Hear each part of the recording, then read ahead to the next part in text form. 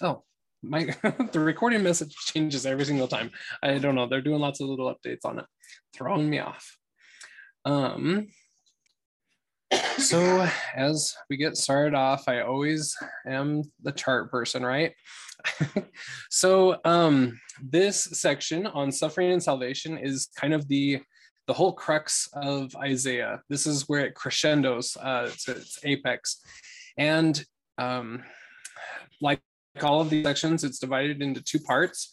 The first unit is all about temporal salvation versus the second unit that dives into the spiritual salvation aspect. The first unit has a reversal of circumstances versus the second unit that talks about the ideal agents of salvation. So Jehovah, the seraphim, and the son servant levels of the latter that offer themselves up as proxies. And then the first unit talks about the tale of two cities and the 5 songs of salvation that follow distress. And then the second unit heavily dives into and explains the need for salvation, or a need for a savior, and multiple saviors at that. So there's kind of the idea of what we're tackling in the next 2 weeks. This week is focused in that temporal versus next week that'll heavily go into the spiritual aspect of things. Next week is going to be some of the most often quoted scriptures of Isaiah dealing with Jesus Christ and his mission there. Anybody have anything that was exciting or new to them through this block of scripture that you read for this week? If you had time to read this week. I know it's been a busy one. This summer's kind of a hectic schedule, but any insightful things, any thing that you want to share before we kind of dive in? I just loved the last 2 chapters that we did, the 48 and 49. They were just so beautiful and uplifting to me. I just enjoyed those probably more than any other chapters that we've done so far. Right. Really yeah. Yep. Yeah, exactly. Thank you. So where do I want to go with this? Okay, let's first off go to the literary message of Isaiah. There's a couple sentences here that I want us to kind of to ponder before we actually dive into the reading here.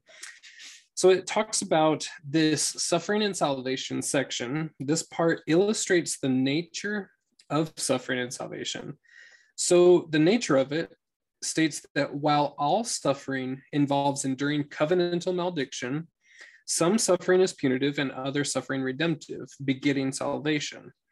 So what does that mean? How do we put that into English, into layman's terms?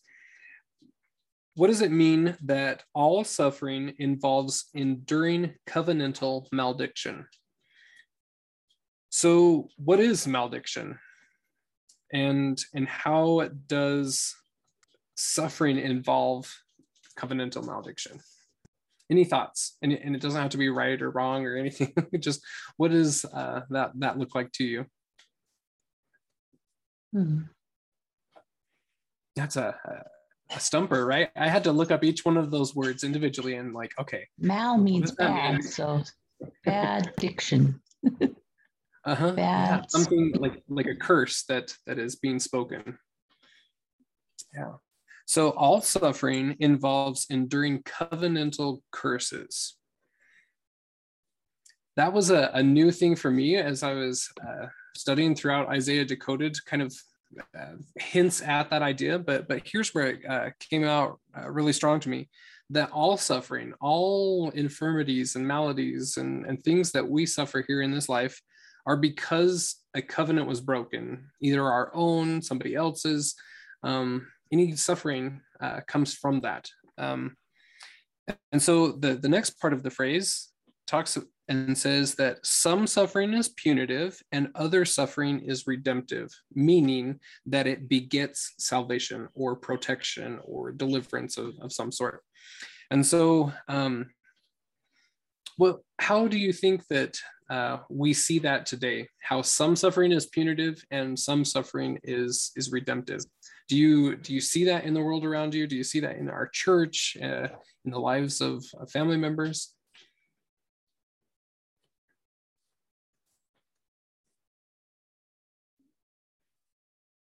I just want to say, I want a book that tells us what maladies go with what covenant broken. And wouldn't that be like, like you have like the antihistamines and you have a cold because your body's, and it lets you know that you got allergies. But then there's other things that happen and you don't know why.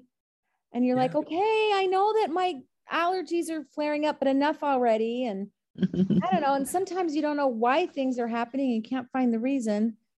It's your body's letting you know that something's not working. Well, it's the same way with breaking the covenants, right? I think that's with your spirit being out of alignment with your body being out of alignment with your spirit. And you have these things, but it's really hard to fix them. Like take your hand off the stove, if you don't know what's causing it. So it sure would be nice to have a little book that puts all those together so you can look it up and say, what am I doing wrong? Because I really think, there are some times when people break those covenants on purpose. I think there's a lot of times when we don't realize we're doing it, or we have a misconception like, oh, I'm not gossiping, but you don't really realize that you are. And so you suffer that malady. So how can you fix it if you don't know? Yeah, sometimes even realizing that there's a problem is the first step, and that might be the hardest one to overcome. I know. It's like was it D&C 82:10? I, the Lord, am bound when you do what I say, and when you do not what I say, you have no promise. And you always hear, if you want the promise, you got to do what, find out what goes. And it's like, well, that doesn't always, it's not always that easy, right? Yeah, it's kind of the big quest of life to get those all charted out and figured out for yourself, and how you've experienced them, and how to work that. Yeah. But you're right. We do break those covenants, and you see it in the world. For instance, my son, he just has so much depression, and he thinks he's living his best life, but he's left the church, and yet he has all this depression and anxiety, and and it's like, oh my gosh, it's just that your body is so out of alignment with your spirit, and your spirit's going, stop. And I can't tell him that. So we just pray, help him to be uncomfortable. Uncomfortable enough that he starts to search and find out what's going on and gets led back to the Savior. Yeah, for sure. It just kind of reminded me about, I've been listening to the talk, Why the Covenant Path by Elder Christofferson, because I have to teach that in Relief Society next time. But he talks about the, tennis and the unforced errors, and that how that relates to our life, and just the things that happen to us, and not necessarily that we do things to bring them on, but just, he talks about keeping the covenants, and just by keeping the covenants, we can avoid a lot of those unforced errors in our lives, addiction, that type of thing, many things. Just by keeping the covenants, it's a lot easier to stay on the covenant path. So anyway, that just reminded me of that. Yeah, I hadn't thought of that talk, but it fits in perfectly with that. That unforced errors and the tennis analogies and things there are very key into it. I'm gonna have to go back and read that tonight. Yeah, it's really good talk. Yeah. I felt like when I was a young woman, everything was taught black and white. And I just thought when I was an adult, everything would just, and it's harder because there's so much that feels like it's gray and you don't know how to handle situations. Like, what's the right way? I don't want to enable this person, but I want to show love. And so what's the right way? And then, there's just so much that's gray, and that's not always easy to figure out. Mm-hmm. I just used enabling as an example, right? But there's lots of things like that that feel like it's gray. Like, what's the right thing to do? Yeah, exactly. And this next part, this next sentence really plays into that. I have some good questions. So it says that both types of suffering intensify prior to Jehovah's coming to reign on the earth. So both punitive suffering and redemptive suffering intensify. And when they do, at that time, Jehovah manifests his salvation in Zion. And so in the end, like in the last of the last days, when both types of suffering intensify, I think we're starting to see that that gray that you're talking about there, where it's like, wow, it's not as easy to distinguish some things, yet we are seeing a definite amp up of suffering, both punitive and redemptive. And how do we navigate that? It's not something that is taught so clearly anymore. But at that time, here's the promise that Jehovah manifests his salvation in Zion. So the true church, the covenant body, will start seeing how Jehovah manifests salvation in that. And I think that's a huge promise here. And we'll see it, hugely next week as we start talking about the spiritual salvation side of things. But we're also going to see some of it here in the temporal salvation that happens in these first few chapters, 24 through 27. So yeah, any questions or comments before we actually dive into chapter 24? I would like to. I have a comment, Cameron, and it kind of goes with the theme of her comment. My daughter Libby and I have been talking about that a lot lately. Like, you hear all the time about how you have to have boundaries, and when you're helping people, you have to have boundaries. And I'm thinking, are boundaries an eternal principle? Because I'll say, well, because boundaries are not one of my strong points. Like, I don't know, I'm not the best at boundaries. I'm getting better. But then I'm wondering, are boundaries eternal? Is that an eternal principle? Sorry, I'm outside if you can hear cars. I'm watering. I have to water before I can go to it, be done. Anyway, is it like, oh, we serve people, but not that far? Like, is the covenant like you give everything? Or are there is boundaries an eternal? Is that an eternal principle? I think it's. I think that goes along with enabling, right? Mm-hmm. Like, you give, but you can't. I don't know. You can't give too much. Yeah, In because some there's instances, that principle. I mean, we definitely want to give, and we want to consecrate, and we want to be good stewards and help other people. You can teach a person how to fish, or you can just give them the fish. But then, that enabling factor that comes in. But setting up boundaries, that hit me also this week. I was listening to some video or whatever, and it was a question of I forget what the original wording was, but something along the lines of, what was something that changed your life, that finally clicked and you're able to improve your life a lot.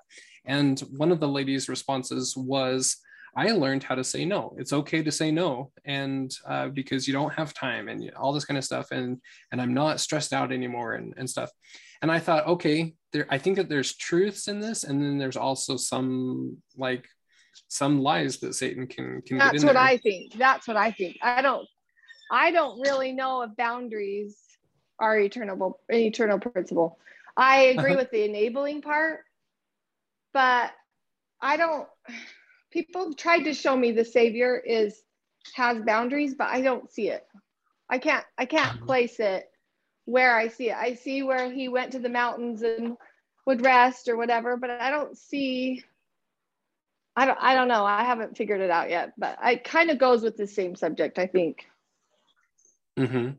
Yeah, and Libby puts in the chat here, so much of the self-help stuff, I'm getting tongue-tied, sorry. Self-help stuff is amazing, but also some of it is quite selfish. And yeah, I think it's a way easy thing for truth to be mingled with some precepts, you know, like some of it is great because we need some of those things in order to push past some of our difficulties or some of our suffering. But at the same time, Satan can easily get in there and twist just a couple details to make it a selfish principle kind of thing. I totally agree there. Yeah. Yeah, I have a lady I've been ministering to since June, and she's in a facility and she just moved to our ward, and she's super bossy and nothing's ever good enough. And like the first time I went there, she has people that are supposed to be helping her with her cats. And she's like, well, you need to go clean the kitty litter. And she's just going off on me. And I'm like trying to just bite my tongue. Like, I'm here to help you, but not like this. And so anyway, I'm like, oh, Heavenly Father knows I need to learn this because I work with special needs kids, and she's like a special needs adult. Like, if I do a whole bunch of this stuff, I'm just teaching her to be more disabled and more bossy. And I have really struggled ministering to her. I got a new companion and she works with senior disabled. And so she's taught me a whole bunch, but boy, it's really challenged me to be not too, like, I have to just bite my tongue when I'm around her because some of it's like kind of bossy back. She'll also like go to her old ward and tattle how awful we're doing ministering to her. And it's like, there's just no way to win. So I don't know. But that's like such a perfect example. That's the ultimate example right there. At what point do you say, well, this isn't comfortable for me and I think this is too much ministry? Like, I don't know. I'm trying to really figure that part out. Mm-hmm. Kathy, I'm also, the first thing when you said, is boundaries eternal? The first thing that came to my mind was the Garden of Eden with Adam and Eve and Satan, and the Lord had boundaries and he told Satan. That's true. That's true. He did give boundaries.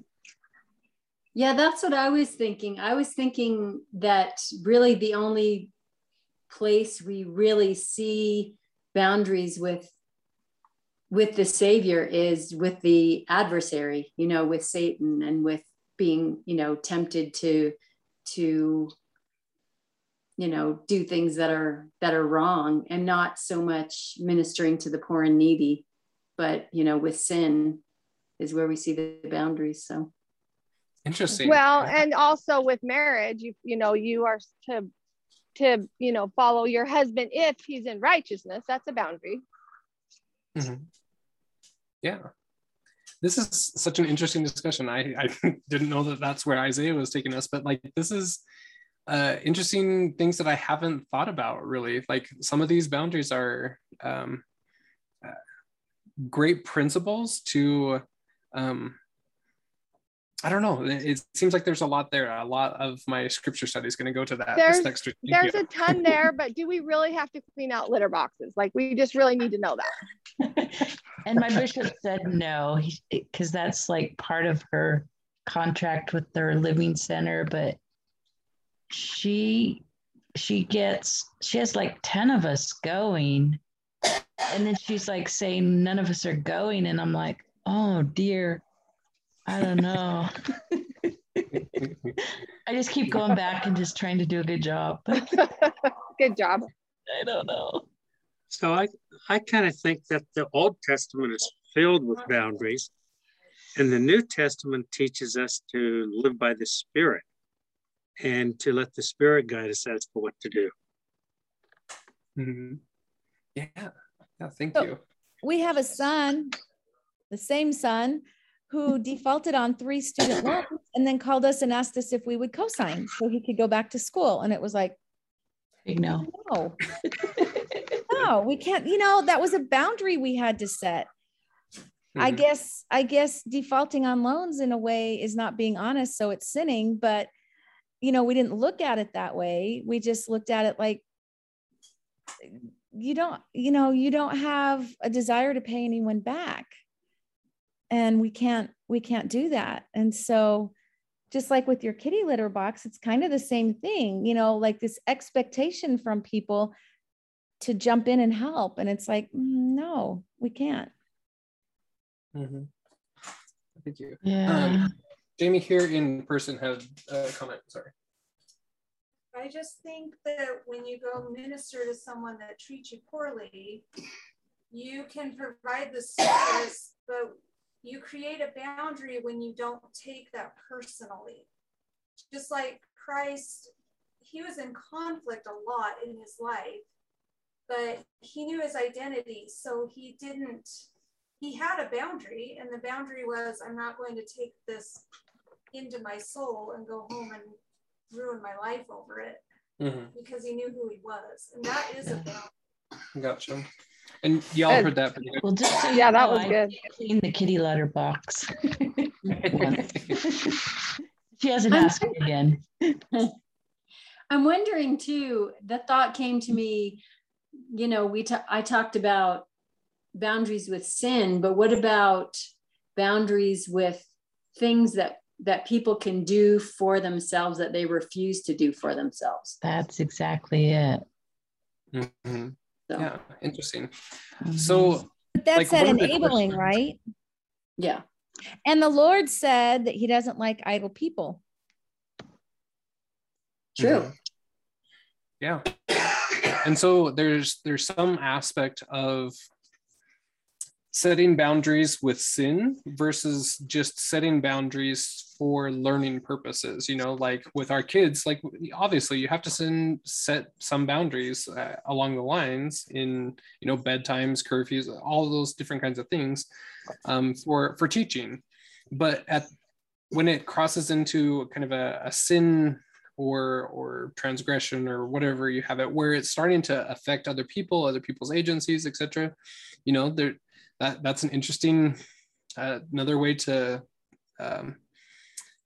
see it from a different angle, that those purposes of boundaries, or how we like Jamie said, choose to let it affect us, or just let it kind of bounce off and not internalize some of those things. Interesting. Anyway. I have a question. How about a New Testament story when the woman was brought before Christ, and he said basically, he without sin, let him cast the first stone, right? And isn't that kind of setting a boundary? Yeah, for sure. He said, look, you may think you want to judge her, but let's look at yourself first before you start on that road. Yeah, that's another great example there. Like I said, I'm gonna have to do a lot of different studies this week on different scriptures and different examples of when boundaries were set and when some weren't, or how all that works. That's a new principle for me that I haven't ever really taken time to dive just into. learning about the different kind of servants. Sorry, can I talk, or is it okay? Go ahead. No, go ahead. I was just learning about the different servants has really brought that into my mind and made me kind of really analyze the service that I render. Anyway, that's why I brought it up. Yes, good. All right, well, let's head into Isaiah chapter 24. Here we have, like I said before, this week is about temporal salvation. We're going to be seeing a tale of two cities. Kind of the saying, there's saved but two churches only, right? So we have the archetype of the city Babylon and the city Zion being compared and contrasted. What happens in the end times, and everything that we've studied thus far, ruin and rebirth, rebellion and compliance, punishment and deliverance, humiliation and exaltation are all prerequisites to understanding why things are happening the way they are in these chapters. So as we dive in, just kind of think about the ruin and rebirth is a huge principle here, that everything gets flipped in the end times. What was good is bad and what was bad is good. So as we read through this, I'm pulling up the Isaiah Explained here. So we have the King James on the left, and I'm going to read the Isaiah Institute translation on the, did I say left, right? Anyway, it's on the screen. So here in chapter 24, lo, Jehovah will lay waste to earth and empty it. He will disfigure its surface and scatter its inhabitants. And it shall be with priest as with people, with master as with servant, with mistress as with maid, with seller as with buyer, with borrower as with lender, with debtor as with creditor.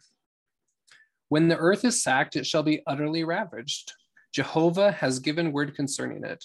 The earth shall pine away, the world miserably perish. The elite of the earth shall be made wretched. The earth lies polluted under its inhabitants. They have transgressed the laws, changed the ordinances, and set at naught the ancient covenant. The curse devours the earth, for those who dwell on it have incurred guilt. Because of it, the population of the earth shall be diminished, and little of mankind remain. The new wine withers on languishing vines, making all the light-hearted lament. The rhythm of drums ceases, the revelers' dins stop, and the pulsating of lyres comes to an end. Men no longer drink wine amid song. Liquor has turned bitter to drinkers. The towns of disorder are broken up. All houses are shuttered, that none may enter. Outside is heard the clamor for wine, though all joy has become gloom, the earth's vitality is gone. Havoc remains in the city, the gates lie battered to ruin. Then shall it happen in the earth among the nations, as when an olive tree is beaten, or as grapes are gleaned when the vintage is ended. Then will these lift up their voices and shout for joy, and those from across the sea exult at Jehovah's ingenuity. Because of it, they will give glory to Jehovah in the regions of sunrise and in the isles of the sea, to the name of Jehovah, the God of Israel. From a sector of the earth, we hear singing. Glorious are the righteous, whereas I thought, I am wasting away. I am weakening. Woe is me. The traitors have become treacherous. The turncoats have deceitfully betrayed. Terrors and pitfalls and traps await you, O inhabitants of the earth. Those who flee at the sound of terror shall fall into a pit, and those who get up from the pit shall be caught in a trap. For when the windows on high are opened, the earth shall shake to its foundations. The earth shall be crushed and rent, and the earth shall break up and cave in, and the earth shall convulse and lurch. The earth shall reel to and fro like a drunkard, sway back and forth like a shanty, its transgressions weighing it down. And when it collapses, it shall rise no more. In that day will Jehovah deal on high with the hosts on high, and on earth with the rulers of the earth. They shall be herded together like prisoners to a dungeon, and shut in confinement many days as punishment. The moon will blush and the sun be put to shame when Jehovah of hosts manifests his reign in Mount Zion and in Jerusalem, and his glory in the presence of his elders. So, is that, what's my question? Does that sound like familiar with any other prophecies that you've heard of? What does that look like? Is that something that we're going to have to go through? Who's it talking about here? What are all your thoughts? I don't know, but that verse 12 and 13, go back to that 11, 12, and 13. Yep. 11, 12, and 13. Well, all of that. Okay, go up just a little bit more. Right there, 10. Oh, yes. I remember that one. Order are broken up. All houses are shuttered that none may enter. Does that sound familiar? Outside is heard the clamor for wine, though all joy has become gloom. Havoc remains in the city. Boy, did we experience all that last year. And yet I think that was just the beginning. I'm thinking it's going to get worse. Oh, yeah. Yeah, for sure. I thought when I read that, I'm like, I need to go buy some plywood. Yep. I've got my rest of my stuff. I actually told my husband that the beginning of last year, and now I wish we had, because it's too expensive to buy now.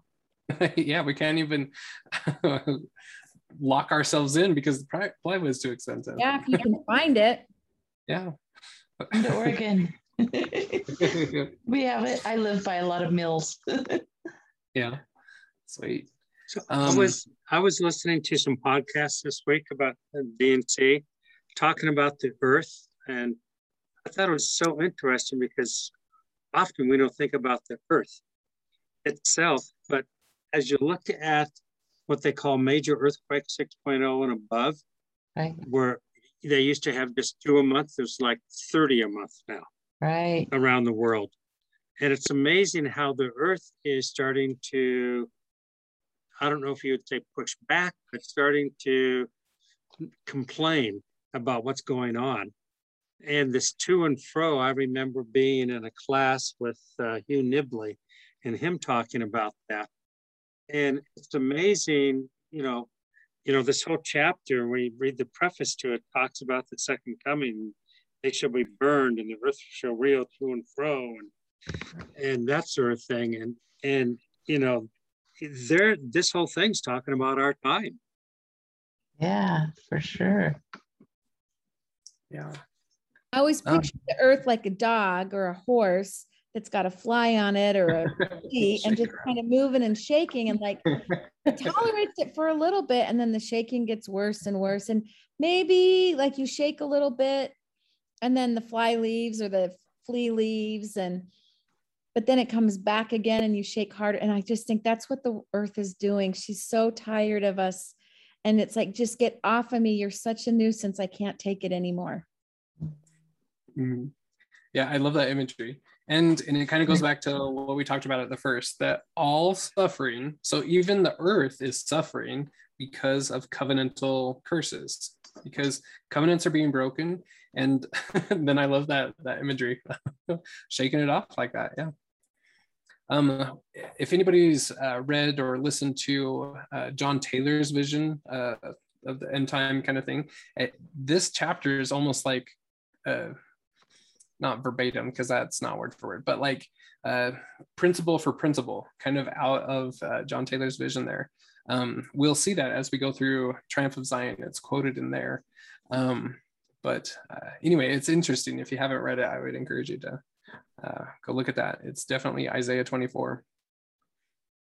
But now let's go to the next chapter because that's a little bit more exciting. So 25, can I have a volunteer to read? It's 12 verses long. So I left you the small, short one. I'll do it. Okay, yeah, thank you. Make it big enough for me. Thanks. In that day you will say, "O Jehovah, you are my God. I will extol you by praising your name.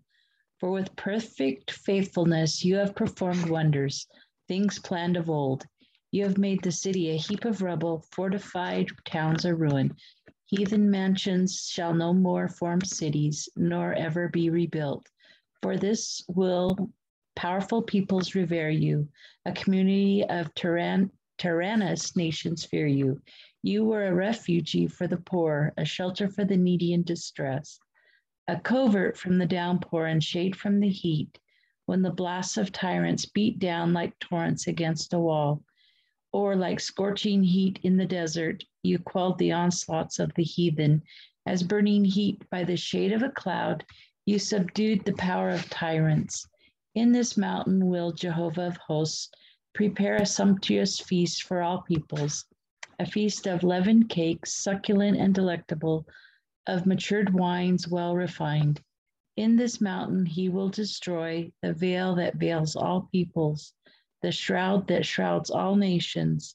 By abolishing death forever, my Lord Jehovah will wipe away the tears from all faces.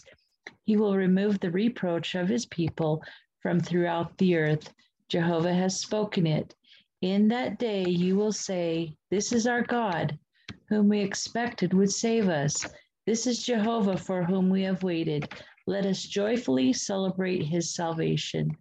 For in this mountain rests the hand of Jehovah, and under him Moab shall be trampled down as straw is trampled in a dung pit. For when he stretches his hands into the midst of it, as a swimmer spreads his hands to swim, he will pull down his pride in the attempt. Your highly walled fortifications he will lay low by raising them to the ground, even with the dust. All right. So any comments or thoughts there? Go back to verse 7, I think it was. I can't remember what I was thinking about that verse. Yeah, I should just leave that on the screen, shouldn't I? There you go. Oh, yeah, that was interesting. The veil that veils all people. It sounds like we have the veil on, not the Savior. Mm-hmm. Yeah, it's very interesting there. The veil that veils all peoples, the shroud that shrouds all nations. Yeah.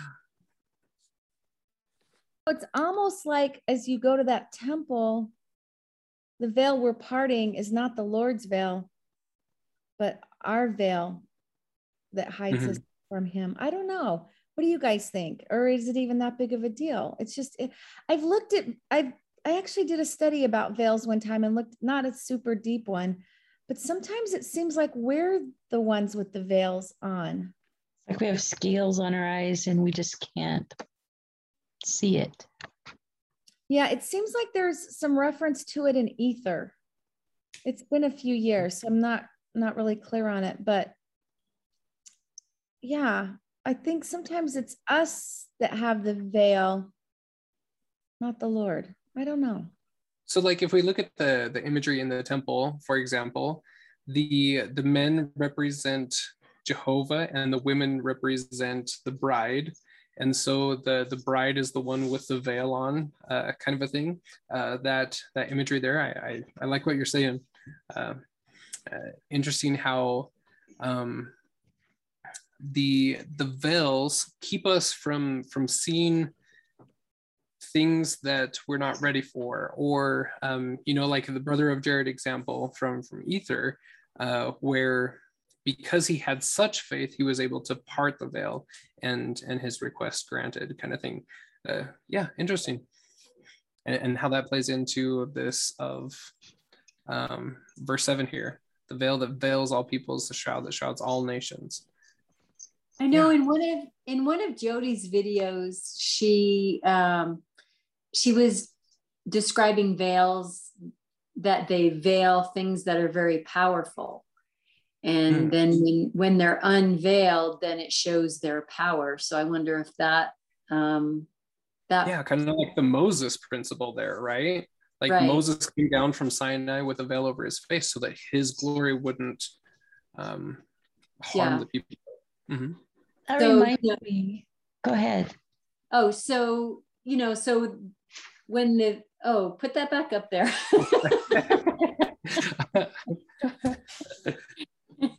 So when he destroys the veil that veils all peoples, I wonder if that unveils the power of the people, the priesthood power that we have as people. I don't know. It's just a thought I had. Yeah.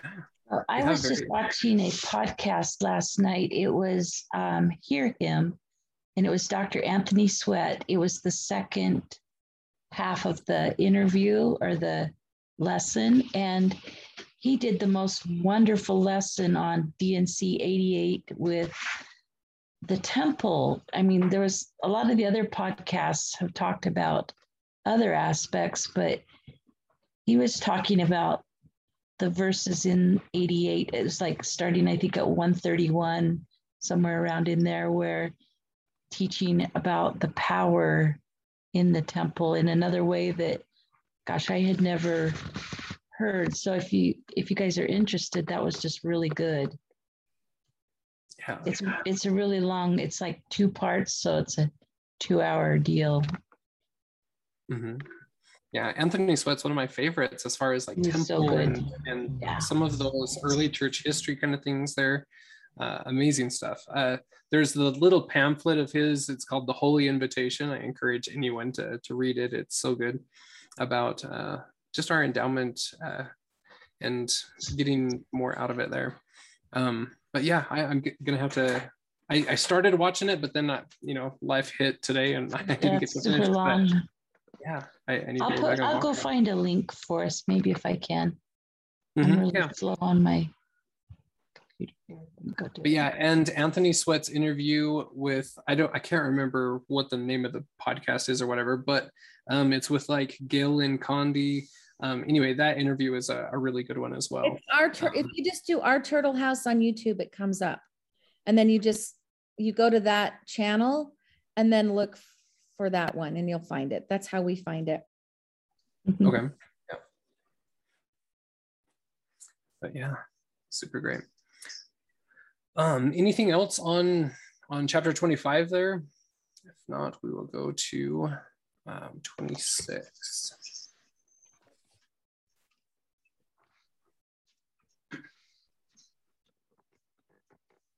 All right, so this one has 21 verses. Any volunteers for a big long section? And I just found it. It's in Ether 12 about the veil. There's different uses of the word veil. And it's just interesting, like being kept within the veil or without the veil. It's just interesting. Yeah. Those prepositions are really important there, whether it's within, without, and kind of placing ourselves in that story, in that narrative there. Yeah. All right, so chapter 26, we're going to be talking about how the righteous survive the earth's desolation while others resurrect. So here it says, in that day shall this song be sung in the land of Judah. Our city is strong. Salvation he has set up as walls and barricades. Open the gates to let in the nation. Righteous because, to let in the nation righteous because it keeps faith. Those whose minds are steadfast, O Jehovah, you preserve in perfect peace. For in you they are secure. Ever trust in Jehovah, for Jehovah Yah is an everlasting rock. He has put down the elite inhabitants of the exalted city by casting it to the ground, laying it even with the dust. It is trodden underfoot by the feet of the poor, by the footsteps of those impoverished. The path of the righteous is straight. You pave an undeviating course for the upright. In the very passage of your ordinances, we anticipate you, O Jehovah. The soul's desire is to contemplate your name. My soul yearns for you in the night. At daybreak, my spirit within me seeks after you. For when your ordinances are on the earth, the inhabitants of the world learn righteousness. Through favor be shown the wicked, they will not learn righteousness. In the land of uprightness, they remain perverse and see not the glory of Jehovah. Oh, Jehovah. Yeah, for sure. Okay. Is that a boundary in verse 10? Though favor be shown the wicked, they will not learn righteousness. So there's a point where you have to set a boundary because it's not going to change. Yeah, for sure. I wasn't even looking for boundaries. I wasn't looking either, but when I saw that, it just jumped out at me. Yeah, it's right there. And then how do they learn the righteousness? Go up to verse 9. For when your ordinances are on the earth, the inhabitants of the world learn righteousness. So they don't learn it through favor. They learn it through the ordinances. Or we all do. Not they, but we all do. Yeah. And that's how we do righteous. Kind of comparing that to like DNC, oh goodness, it all of a sudden just left me. The power is in the ordinances thereof, the power of godliness is made manifest. It's kind of that same principle there. Okay, sorry, I didn't mean to interrupt. Oh no, you're good. O Jehovah, your hand is lifted up, but they perceive it not. Let them perceive with dismay your zeal for the people. When the fire prepared for your enemies consumes them. O Jehovah, you bring about our peace. Even all that we have accomplished, you have done for us. O Jehovah, our God, lords other than you have ruled over us, but you alone we recall by name. They are dead to live no more. Spirits who will not raise up. You appoint them to destruction, wiping out all recollection of them. You have enlarged the nation, O Jehovah, and by enlarging it, gained glory for yourself. You have withdrawn all borders in the earth. O Jehovah, in their distress, they remembered you. They poured out silent prayers when your chastisements were upon them. As a woman about to give birth cries out from the pains during her labor, so were we at your presence, O Jehovah? We were with child, we have been in labor, but have brought forth only wind. We have not wrought salvation in the earth, that the inhabitants of the world might not fall. Yet shall your dead live when their bodies arise. You will say to them, awake and sing for joy, you who abide in the dust. Your dew is the dew of the sunrise, for the earth shall cast up its dead. Come, O my people, enter your chambers and shut the doors behind you. Hide yourself a little while until the wrath is past. For now will Jehovah come out of his dwelling place to punish the inhabitants of the earth for their iniquities. To the earth will uncover the blood shed upon it and no more conceal its slain. Yeah. So what comments and things stood out to you in that chapter?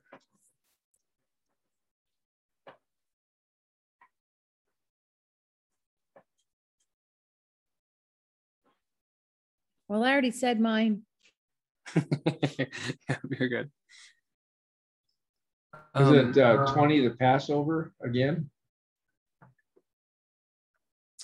Yeah, so enter your chamber, shut the doors behind you, hide yourself a little while until the wrath is past. Yeah, the destroying angel motif there. Yeah. So in verse 9, that really intrigues me. What do you think he's talking about when he says your ordinances?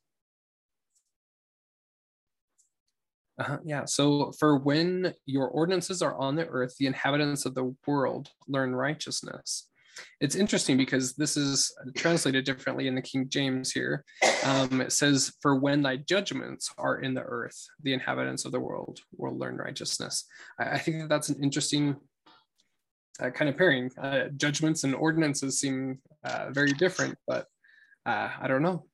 What is everyone's thoughts on that? I think it sounds kinder the way that we just read it, not in our King James version. Yeah, exactly. Let's go to the interactive. It sounds like he's giving us something. He's reaching his hand out to help us where the judgments are taking his hand away. Mm-hmm. Insert incorrect ordinances. Yeah, that one doesn't have a whole lot. Let's see if the apocalyptic commentary has some on that. 326, right? Verse 9. Okay, so his commentary here, let's see if it has anything in there. Says, Jehovah's ordinances serve as a channel to the soul or spirit who yearns for him and seeks after him night and day. Jehovah's raising up his end-time servant, known as his righteousness in this verse, accelerate his people's preparation throughout the earth for Jehovah's anticipated coming. So I think that that's interesting. Kind of going back to what we talked about at the beginning, when both types of suffering intensify prior to Jehovah's second coming, at that time, Jehovah manifests his salvation or his righteousness in Zion. So that's when the Davidic servant, the end time servant, accelerates the people's preparation in Zion. And then we start seeing the two sufferings really ramp up there. That's an interesting but what principle. do you think that means? Accelerates his people's preparation. How? Through ordinances? Through how? Mm-hmm. Great question. What do y'all say on that one? Gonna take a second to even digest that. So this doesn't necessarily go with that question, but it just makes me think. I did an endowment session yesterday, and it was funny to catch the little like disclaimer at the beginning of the session, where they just basically say like, you know, the ordinances are what prepare you to become the kings and queens, you know, something like that. But that does not make you that now. That just makes it possible for you. So that connection between ordinances and the judgments, I don't know, that's kind of what stuck out to me is we have those ordinances in place, but the judgments still have to come to make that sure. Does that make sense?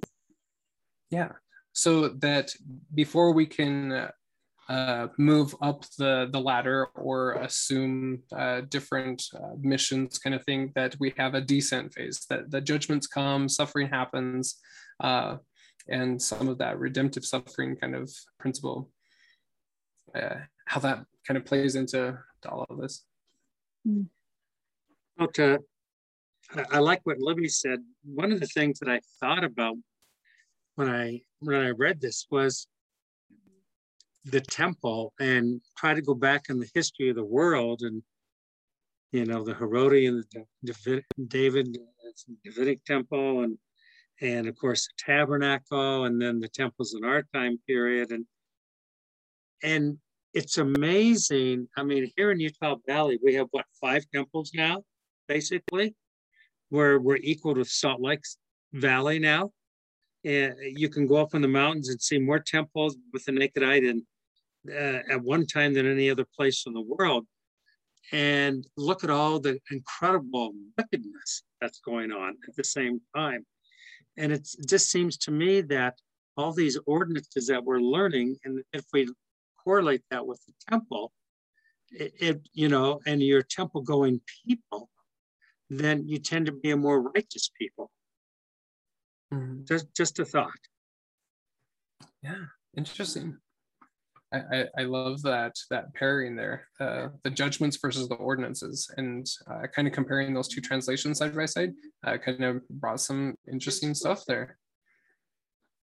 And yet, how many of us, like during COVID, we weren't able to go to the temple, and yet just holding church in our home, I just felt so much more empowered. I don't want to say more empowered than when I go to the temple, but I felt like there was an added measure given to us because the temples were closed, maybe.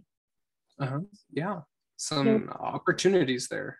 There was just more sacredness, just more, I don't know. It was, I really liked it. It was really cool. Anyway. Yeah, I totally agree. I think during COVID, when we were able to do that, it was bringing, and it's amazing how the prophet, prepared us for all of this, right? And knew that this is one of the ways to fight against not being able to go to church, to be able to do this, to bring the gospel really center in the family at home. Mm-hmm. And perhaps that's a way of being prepared, right? That the scripture was talking about. Yeah, because we're supposed to prepare our homes as sanctuaries of faith. Prior to COVID, prior to any of that, when President Nelson starts coming out and saying to make our homes holy places, etc., I don't know. I'm paraphrasing from a couple different people that I had talked to. They're like, yeah, but there's no way to do that in my home. We have teenagers. We have, my husband's is still watching some sports or whatever, or, it's great for everyone else, but my home really can't have that. But look at during COVID, how that was kind of shown to us, like, no, wait, you can partake of ordinances in your home during that kind of a circumstance. And it showed quite a few people that it's possible. We can make our home sanctuaries of faith. It was actually a huge blessing to kind of prepare our minds and our hearts that way, that it's not impossible when the prophet speaks, and through that counsel and preparation there. About 4 or 5 years ago, I sat the family down. We had something happen, and we had a family council, and I just said, we need to be better. We just need to be better. And then I realized, okay, I can't really tell you guys, but I need to be better. And that was kind of when I started a progression of cleansing myself. But at that time, and maybe it was a subsequent time, I told the family, I said, the prophet told us that they were raising the bar on the missionaries. And I think that was the same time they lowered the ages. And I said, we were all happy. Yay, they're raising the bar for the missionaries. But I said, what did we do to change our home? Like, we want the missionaries to have the bar raised, but they're not raising the bar if the families don't raise the bar. And how are we going to raise the bar? And so I just think more families need to talk about it. And it was slow going. You know, I had to make the changes, and little by little, the rest of the family started doing it. And it was just by example, because we all have agency, right? But, and they know, like, I really changed the movies I watched. I didn't watch bad movies, but I really changed them. And now they'll say, oh, this was a really good show, but Mom, you won't like it, you know, and they know. And I just think that was such an important thing. Like, not only, he wasn't just telling the missionaries, it's the families. That's the missionary training center.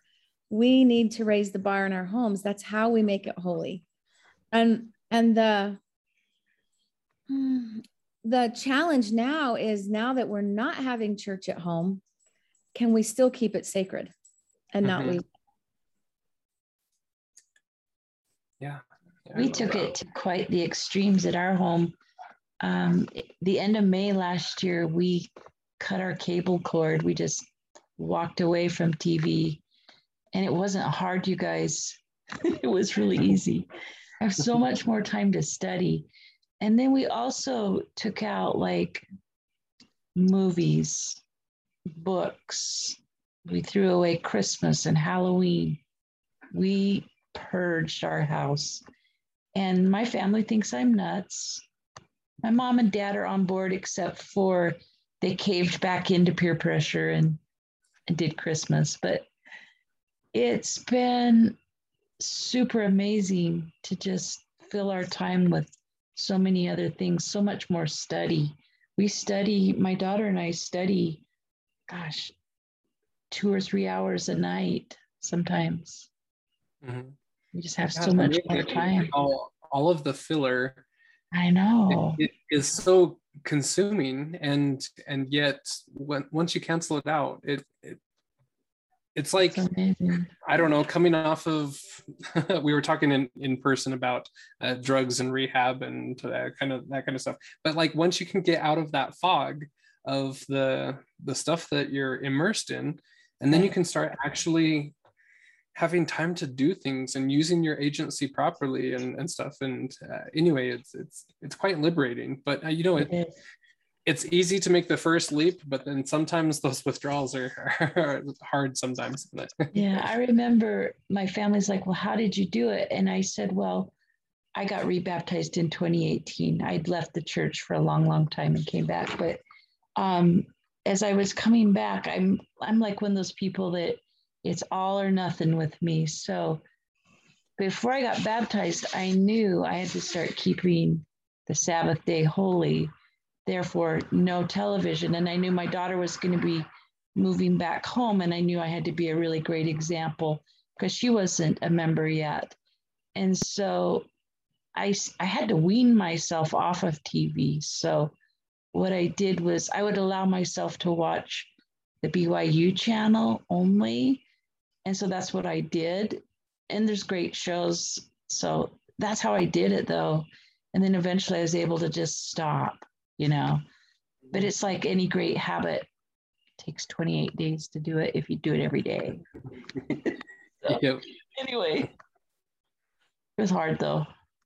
We still have our TV, and my husband likes to come home and we'll watch a little show in the evening. But the last couple of weeks, he's like, can we watch Come Follow Me? I'm like, yes.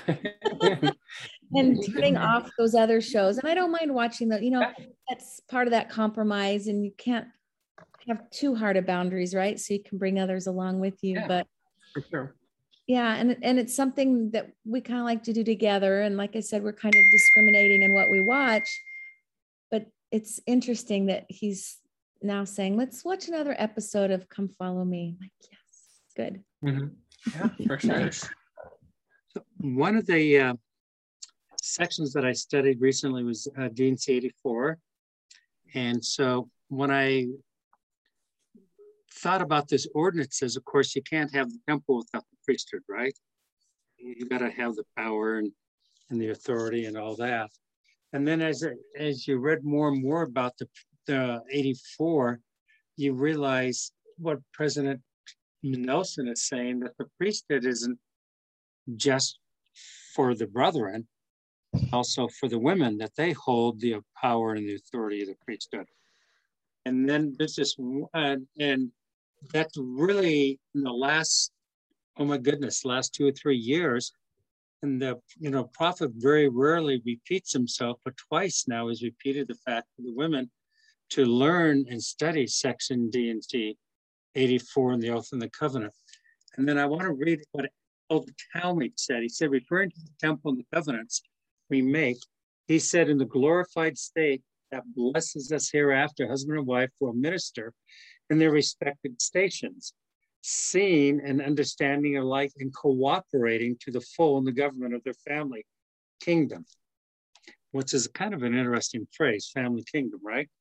Yeah. Then shall women reign by divine right, a queen in the resplendent realm of a glorified state, even as exalted man shall stand priests and kings unto the Most High God. Mortal eye cannot see nor mind comprehend the beauty, glory, and majesty of a righteous woman made perfect in the celestial kingdom. And I thought, oh my goodness, isn't that interesting how as a church we're growing and really starting to understand that, the priesthood is a power for all of us. And that all of us have the ability, man and woman, to have the power and authority. And I can talk a little bit longer, but I won't. But I just found that was really interesting, that it's now in these last. Oh, all of a sudden you muted yourself. Sorry, that when all heck is breaking loose, that the prophet is focusing on this even more. Mm-hmm. Yeah, for sure. And I can't remember where in Avraham stuff I was reading this week. I was listening to something, and he talked about the fact that, I don't know, I think it's like 3 weeks from now. I'm kind of doing my homework ahead of time because of Education Week, but that when Isaiah prophesies that when women finally understand their full potential and role within the church, that's when things start speeding up and amplifying. I can't remember, like 100-fold or something like that. I can't remember the actual words, but anyway, hopefully I'll get that again and find a better quote for you. But it's interesting what Avraham commentates on that aspect of it, and how we're starting to see that, especially with President Nelson's challenges and talks that he's given since being a prophet there. I think it kind of started a little bit before. Wasn't it Sister Beck that gave a talk and she said, we need more women. We need more women that are, and she listed all of these things. And then there was another talk I was thinking of, and then I can't remember what it is. It just escaped me. And then President Nelson asked, oh, I know what it was. It wasn't a talk. Then the change in the temple of the unveiling, then reading 84, it's almost like women are coming into their own now. Oh, and that's what it was. It was the talk when President Nelson said, if we lose our women, we lose the world. Mm-hmm. And and I think it's almost like, okay, women, now it's your turn. Stand up, and you have this power, and we need to unleash this power that has been oppressed, suppressed, lost. It's been suppressed, and so women didn't know they had it. And it's like, okay, now it's your time. Let's step forward. And I think it's been kind of building to this crescendo for a few years. I think we're the secret weapon that they just been saving. So I like to, that's what always impresses me. I'm just like, we've always had this power, and they had to kind of keep it secret from Satan so that we could get him at the end. That's what my sister Sasha says. She goes, you always save your best weapon for last, and you keep it hidden. And she goes, you know, she has one daughter and 3 sons, and she tells her daughter, we're the superheroes. Truth. What's really interesting is that in the early days of the church, women actually gave blessings. And I don't mean just blessings, but they gave blessings with oil. Right. And we don't talk about that very much. But what Elder Irene said in 2018, and I'll quote, he said that nurturing women are to be the principal gospel teachers in the home. And it's interesting, the emphasis, and I do believe it's crescendoing, and I do believe that there is this is my own personal opinion, but you know, the church came out and said, well, we're not going to have priesthood or relief society anymore, general conference, right? And then they came back and said, never mind, we're going to have that. And I thought, after reading D&C 84, how that tied in perfectly about teaching both the men and the women in a special session just for them together, which is what's going to happen from now on. And I can't help but to think that that's going to be about priesthood power and other things like that. Mm-hmm. When we had our family Zoom meeting and we talked about D&C 84, our only daughter is 21. And we brought that up, and that women used to give blessings. They used to anoint with oil, not through the Melchizedek priesthood, and that this was a thing. And she's like, wait, what? Are we going to do that again? I go, I don't know. President Nelson told us we have to learn things that only the Lord can teach us. I don't know. But I know there were women that were still giving priesthood blessings in the 60s. And I would venture to guess there's still women doing it today. Yeah, for sure. I'll read you another quote by President Hinckley. He was once asked, why is it that men are ordained to the priesthood instead of women? And he said, I don't know. President Oaks said, one of the biggest problems we have in the church is giving answers to questions that God has not revealed. And then I listened to some other things about, you know, what's going on. Do we believe people can go back and forth between the degrees, right? The kingdoms, celestial, terrestrial. And you've got prophets on both sides of the fence saying yes or no. And it comes out to being, you know, some things the Lord, and then finally the first presidency came out and said, we don't know. And then it's interesting because, you know, you just have to have faith and get your own personal revelation, and then be open enough that in the next world, if something isn't the way you thought it was, that you know that it's okay and that it's going to be right. Mm-hmm. Yeah, for sure. And for the prophet just to come out and say, okay, women, you can start giving blessings. I don't think that's what it's supposed to be. I think it's supposed to be women are moved upon to do that, because not all women are ready to do that or in a position spiritually to do that. And so the Lord will whisper when the time is right. Mm-hmm. I agree. Yeah, for sure. It's interesting to read like Margaret Barker's works on the Josian reforms and Holy Mother wisdom in the tabernacle, and when that's removed, and her opinions of that going forward in future days when the restoration of all things. That's some interesting side note topic stuff if you ever want to go down that rabbit hole. But anyway, sorry we went kind of overtime, but it's been a great discussion. Lots of new things to think about. I'm really gonna have to go study about boundaries now and looking at those things as they're jumping out. So just a reminder, Cameron, could I say one thing? Yeah, for sure. When I was studying about the priesthood stuff, they, in the beginning, when the women were giving all those blessings, the only reason the prophet said not to is because they were just doing it and not needing the men. Like they would just give blessings. They were giving blessings all the time. And he kind of said, we'll leave that to the men. I think it was just because we kind of would just take over and do it all ourselves. Like, I think it made the men step up and take their place as leaders, and it wouldn't have been the same had the women just kept doing it. Mm-hmm. Does that make sense? Yeah, for sure. Because I mean, women are always going to be more go-getters than men typically, right? Yeah, we would just make a casserole and just go take everybody a casserole and give them a blessing, just like, sure. Yeah. Yeah.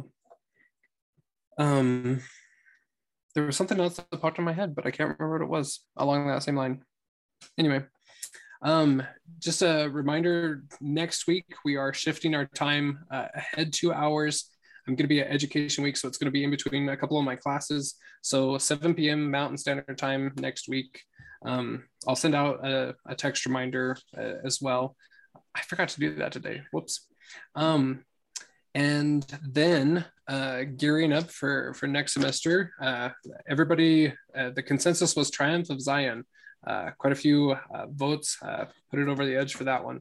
So if you don't have that book, get it coming, and if you know anybody that wants to study that with us, feel free to invite them, send them my way. We'll get them put on the list and invited. Any other questions, comments, concerns, anything before we head out for the night? I forgot to even look at chat for quite a while, but Tracy put on there the Anthony Sweat's videos there, a link to those, everything. Yeah, anyway, it's been real fun tonight. Thank you all for coming and comment and participating. Anyway, we will see everyone next week. Have a great week, y'all. Bye. Bye.